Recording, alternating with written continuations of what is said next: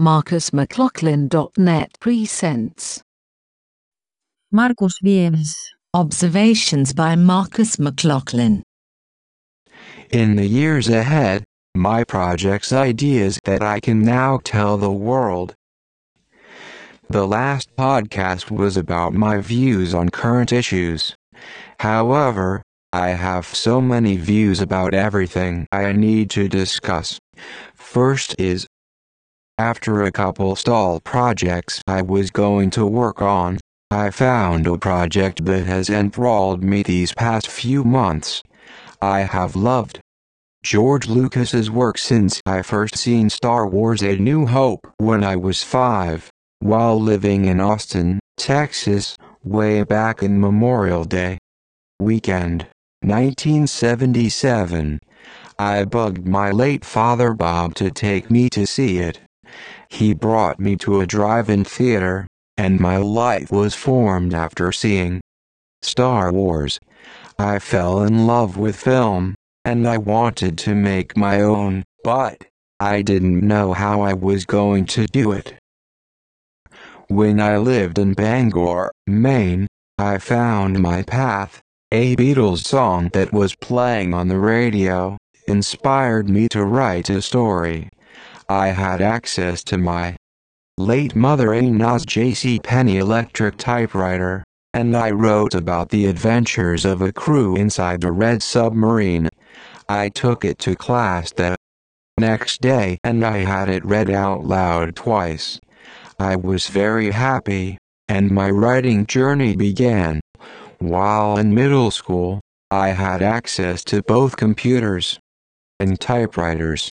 While my peers were off playing sports and so forth, I would write ideas for science fiction stories.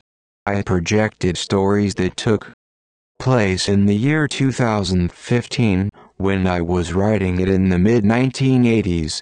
I would write several pages, but then the ideas would stall out. I saved a few pages of those early stories and I had them scanned in a few years ago. Going back to George Lucas, long before Star Wars, he made his first science fiction foray. It was called THX 1138, based on a short film he made in film school. He got involved with American Zoetrope, a company founded by his friend Francis Ford Coppola.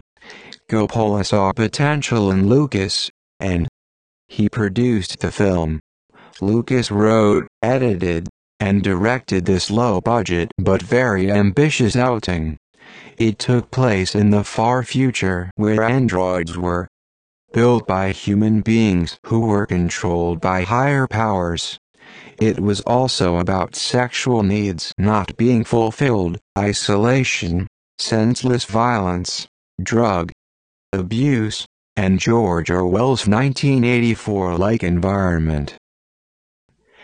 After buying the Blu-ray of THX, I was inspired to develop a miniseries that took place in that world 100 years later, with new characters, new problems, yet in a familiar environment.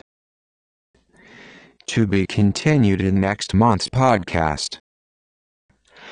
I pray October will see some good news despite COVID getting worse and new surprises always appearing in the news. I can't wait to vote next month. Please vote. Until then, Markus.